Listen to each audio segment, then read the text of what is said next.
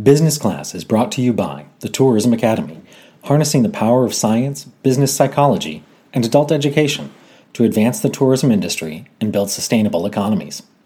Learn how to engage your community, win over stakeholders, and get more visitors at tourismacademy.org. Hello there, Steve Ekstrom, host of the Business Class podcast. Today's guest, joining me from Mesa, Arizona, Marc Garcia, CEO of the Visit Mesa. See, that's where we do the edits. That's quite all right. About. So I was commenting just a moment ago that there's a beautiful background. We're connecting via Zoom, although this is going to be audio, but there's a beautiful background in your picture. Do you want to tell me a little bit about that? Yeah, well, obviously, being in Arizona, we're known for our sunset. So this is a view of a gorgeous sunset in the Valley of the Sun. Mesa is located in Metro Phoenix, and Mesa, the reason it's called Mesa, it's Spanish for table. So it sits up a little bit higher than the rest of the valley or Maricopa County. And so it's getting a look at, this is a view to the west, looking towards Phoenix, actually. And we have some water around us. So we're known for the water. From a marketing standpoint, we try to own the water like we feel no one else can authentically do.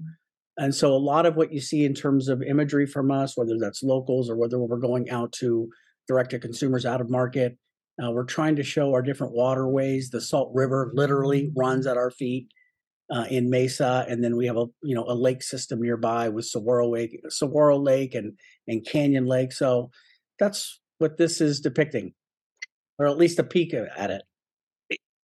I like it. One of the things that we've noticed, and I did a lot of travel over the last year. I'm a digital nomad. Okay. So I'm in an RV. I'm one of those people. I never would have imagined it would be me, but it's been a great adventure. But one of the things I've noticed over the last couple of years is the increase in accessibility to nature. And I know that that's something that's important to your destination is accessibility. How is your organization supporting that? Well, when it comes to accessibility, boy, we could take that in so many different directions, Stephen. As it relates to sustainability, I would just kind of take us back a little bit in this conversation. When COVID hit, obviously our businesses were struggling, but Mesa on the whole did probably a little bit better, at least better than our neighbors did in a more urban environment. Mesa is the great outdoors and all the adventure that comes with it.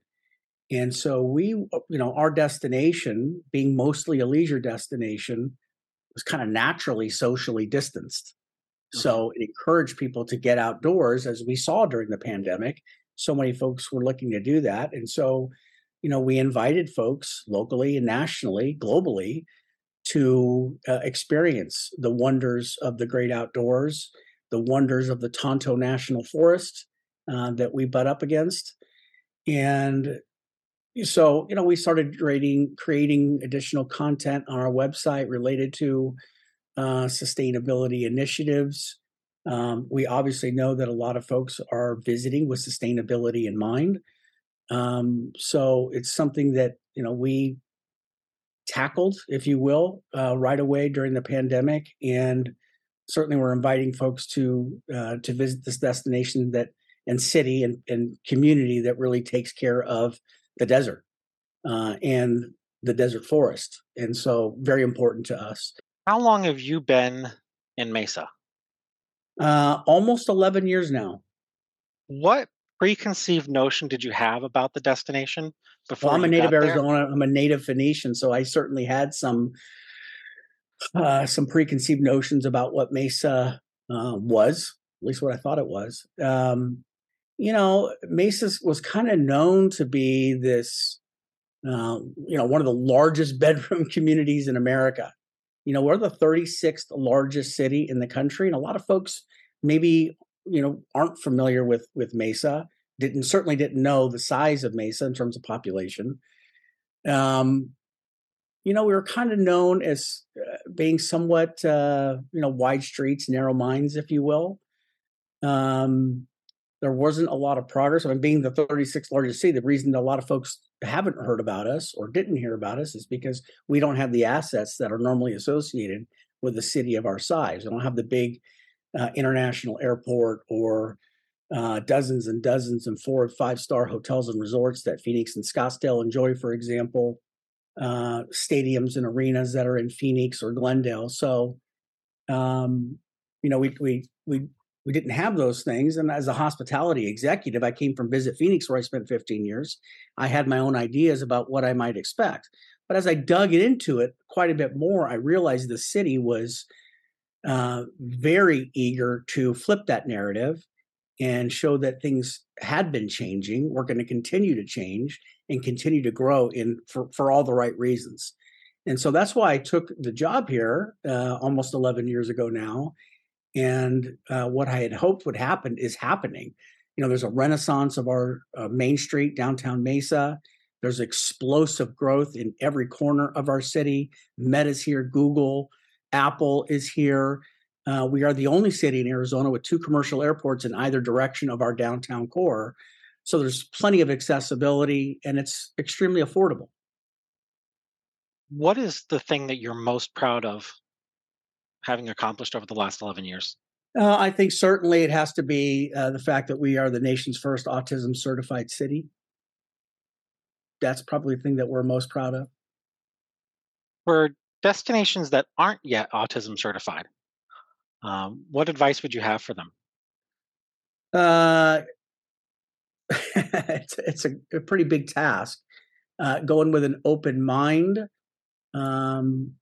to bring together those from the autism community that can really help you navigate the why this, why does it work, what is the business case? Because certainly, when you have this conversation, a lot of folks are going to ask that very appropriate question. What does that mean? What does autism certified mean as a city, as a destination?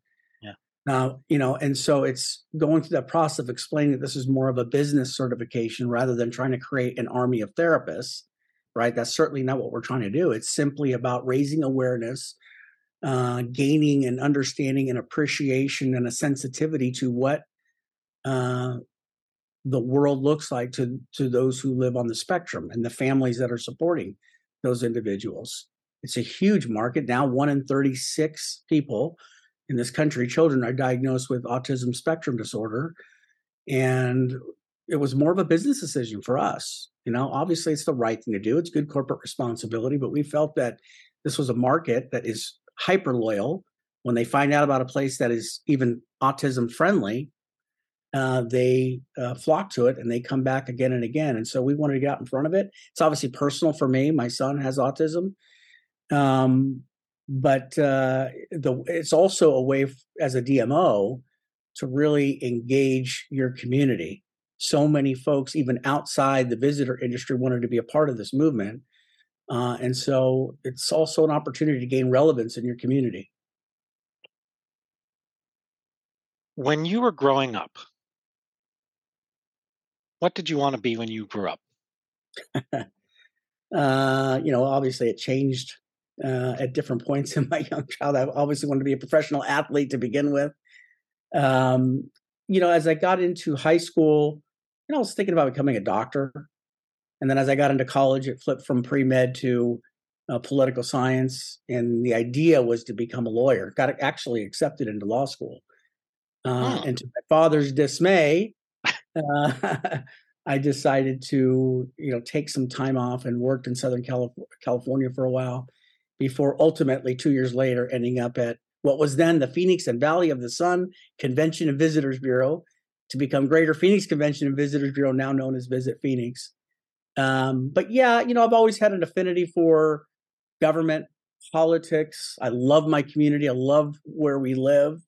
So being in this business allowed me to sort of marry my personal interests with my professional life, being able to cover a lot of ground, a lot of different interests. So it appealed to me very much. Had no idea what a DMO or a CVB was, sort of stumbled into it by accident. but certainly love what we do and what we mean for communities all across this great land. I have said for years that I'm not the politician. I don't think I could play the office politics or the community politics very well. How do you balance that with the task of marketing the destination too? Um, I don't know if it's all that difficult, really. It's just being um, deliberate, purposeful, kind, transparent. I don't think these are things that are that difficult to accomplish. Maybe it's just natural to me, but I've always been a collaborator. I've always been about bringing people together and being honest and communicating goals and objectives. I'm all about process. We're in the middle of our 10-year master plan right now. That will very much inform our 3-year strategic plan that we're going to do in later in the summer. And then that informs obviously our annual business development plan. And just having the right people at the table, the right people on your board. I think the politics are pretty easy. Now, there are other political realities that can be difficult, right? I mean, there can be pieces of legislation, for example, that are introduced at your state legislature. You're trying to guard against that. You don't want things that are going to be bad for your brand. And those can get a little funky, if you will, from time to time. But by and large, when you're looking at the politics on a local level or even internally within your own organization, I think so long as there is constant, regular, effective communication, and that you're completely open and you try to allow for all different types of points of view to be heard and considered, I think you're going to find yourself in a good place. Where do you see yourself with regards to personal growth over the next 10 years? Boy, that's a tough question to answer. It is. And we can edit this out afterwards too. Yeah, I like where I am. I like what we're building here. This is really a special place that, as I mentioned earlier, is growing for the right reasons. There are a lot of things that I want to accomplish here. I'd like to see that growth being done in a responsible manner. I obviously I want to see more full service hotel properties here. I'd like to see more 21st century flexible meeting space come into the market. But as far as some of the other elements that make destinations successful, it's really coming together nicely. And I just want to be able to effectively bridge some of the gaps, create the necessary connectivity between all those experiences that make them most rich. That's where I'm at. Obviously, there's always room to grow. I'm learning all the time, even having been in this business, in the DMO business for 26 plus years. I'm continually learning new things. Technology is constantly changing.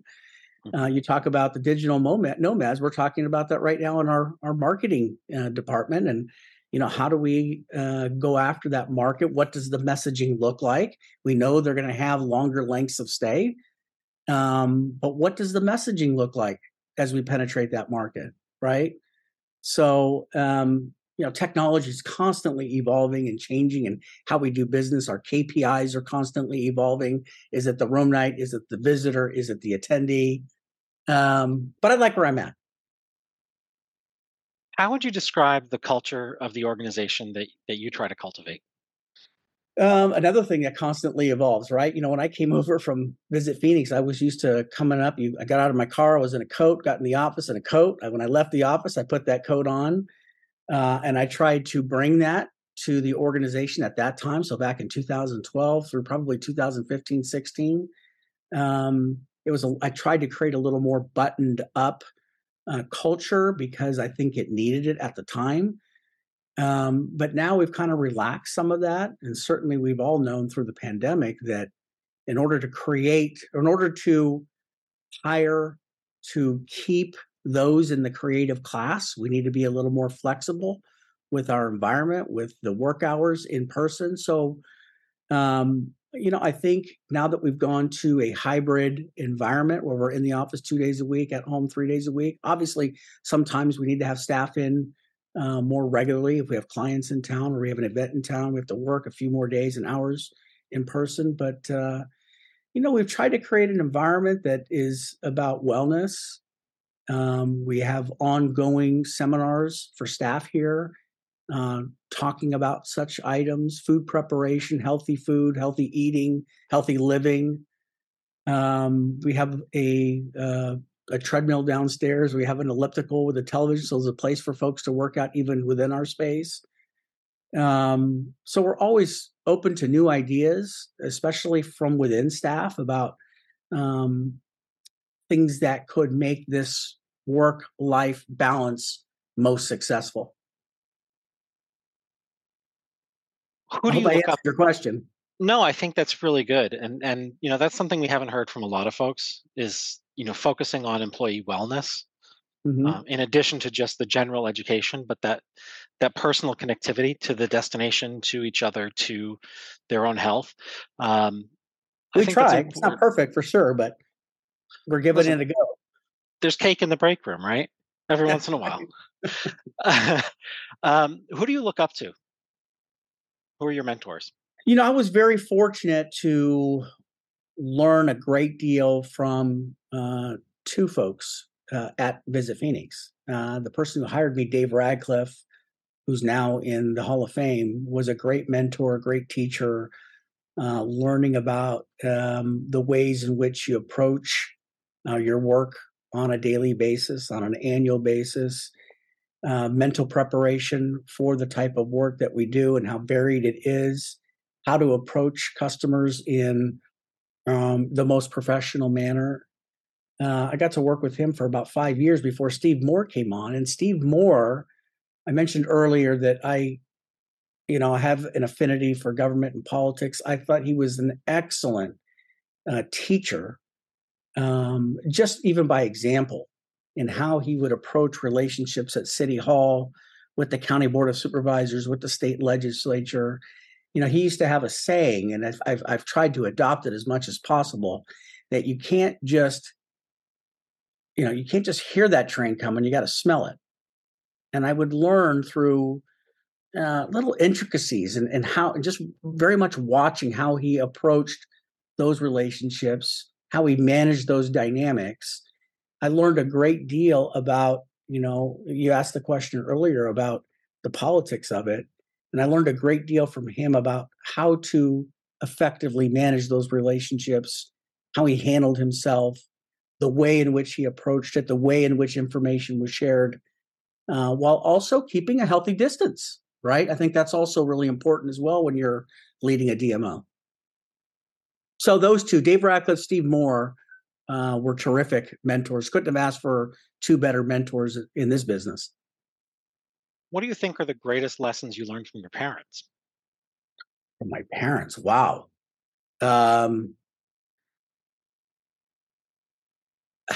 My dad passed away today, a year ago. My best friend, what a great man he was, taught me how to work really hard. The fruits that come from that labor, what good work, healthy work means. Just leading by example. My mother, I consider a saint. I mean, one of the nicest human beings, doesn't have an enemy. Taught me about the importance of family. Family is everything to me because of their example. I think it's important. I think if more families were whole and together today, I think our society would be in a better place. So really, the value of hard work, the love and appreciation of family, I think those are the two things that come to mind right now. Discipline certainly was really important for me, and keeping a schedule, keeping out of trouble. Athletics was a big thing growing up for me. I was a soccer player, baseball player, football player through high school, soccer player in college, and just keeping a good head on my shoulders, I think. And they were great examples of how to do that. You mentioned family being important, and you obviously work in the travel and tourism space, and traveling with your family gives you some great moments. Hmm. What do you look for when you're taking your family on a trip? These days it's really just about unplugging and getting away if we can. So we typically like to be at the beach.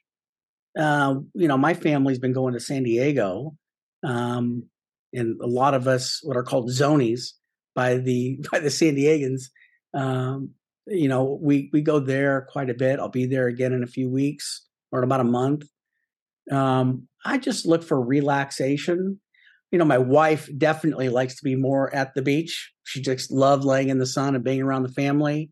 I do, however, like to experience culture in a destination.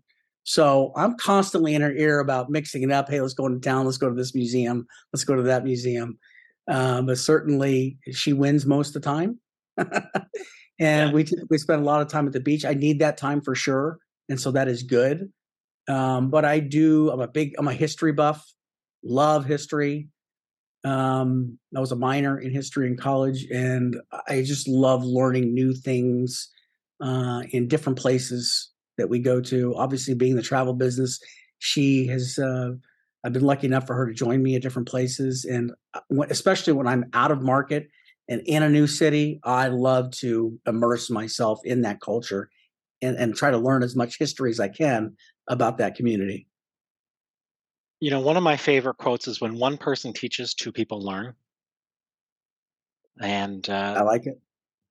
that I hadn't relates heard back. that before, but I like it. It's a great one. And we're ours is a team of nerds. We're people who love to learn. And I think that that's something that we share with travelers. What do visitors learn while visiting Mesa that they take with them for the long term? Well, we get a lot of repeat visitors here, first and foremost. But for those who are visiting for the first time, if they're learning anything, I think they're learning, how close we are to Phoenix Sky Harbor International Airport. In fact, most of the hotels and attractions in Mesa are even closer to Sky Harbor than many of those in Phoenix itself. So there's great proximity there. Again, affordability, the weather, and that's true for all the communities that make up the Valley of the Sun or Maricopa County here. 300 sun-filled days a year. The golf is, we're well known. Metro Phoenix is well known for our golf and the quality of the golf courses that we have here. Obviously, we're home for the Chicago Cubs and the Oakland A's, so there are a lot of folks that know about us because of Cactus League spring training. But when they get out and see, experience the hiking and biking trails, some of the best in the Western United States are here. In fact, one trail in particular, Hawes Trail, is kind of now it's no longer a secret. Utah for the mountain biking community was kind of the home, and now we're starting to see this migration to the south here, and specifically to Hawes Trail, and experience that. I mentioned the water earlier. I don't think a lot of folks. I think what they learn when they come here is that there is quite a bit of water here in the desert, especially here in Mesa and the surrounding part of the southeast part of Maricopa County. So I think those are the things that they learn most, and I think they learn that we're a very friendly people, welcoming community here in Mesa that is, by and large, very supportive of tourism, the value proposition that is the visitor economy.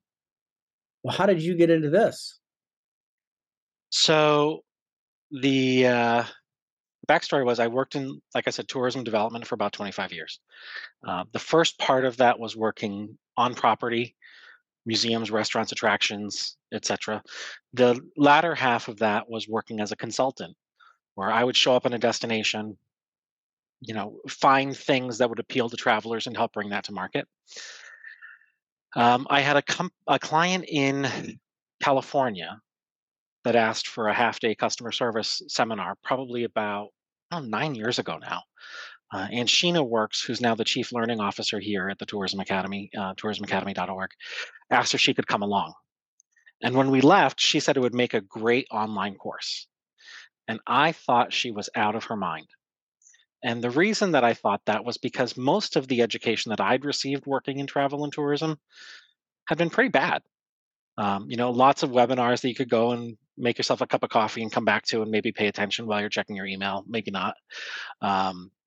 Lots of subject matter experts who didn't know how to engage an audience. The same speakers at this conference, that conference, and the other conference.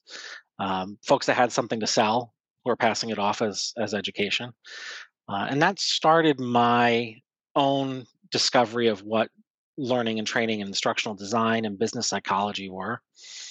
That with beta testing had been going on in the background since about 2014, 2015. And with COVID, being a consultant in the tourism space, everything dried up. And I decided to put my full-time effort into the nonprofit. So that's where we came from. And as a nonprofit, what we focus on are 4 things. Technology, so training can be delivered when, where, and how people need it. Consulting, building courses and building training programs that meet specific objectives for clients. Speaking and sharing knowledge as much and often and as wide-reaching as we can. And helping brands get their name in front of the right audiences. So sponsorships, essentially. Okay. So that's how I ended up here. How I ended up here where I am sitting today as a digital nomad. I am in my friend's house just outside of Orlando. I sold my house in Fort Lauderdale a year and a half ago. I had about 3 months before I was going to go live on an island for a year, and I asked my neighbor if I could rent his RV that he had never used. He sold it to me for what he had left on the loan, and I've been on a road trip since. Wow. Good for you. That's awesome. It's been a great adventure. Well, thank you, kind sir. I appreciate your time. It's my pleasure. If you need folks for a focus group on digital nomads, just call me up. Okay, I appreciate that. Thanks, Steve. Awesome.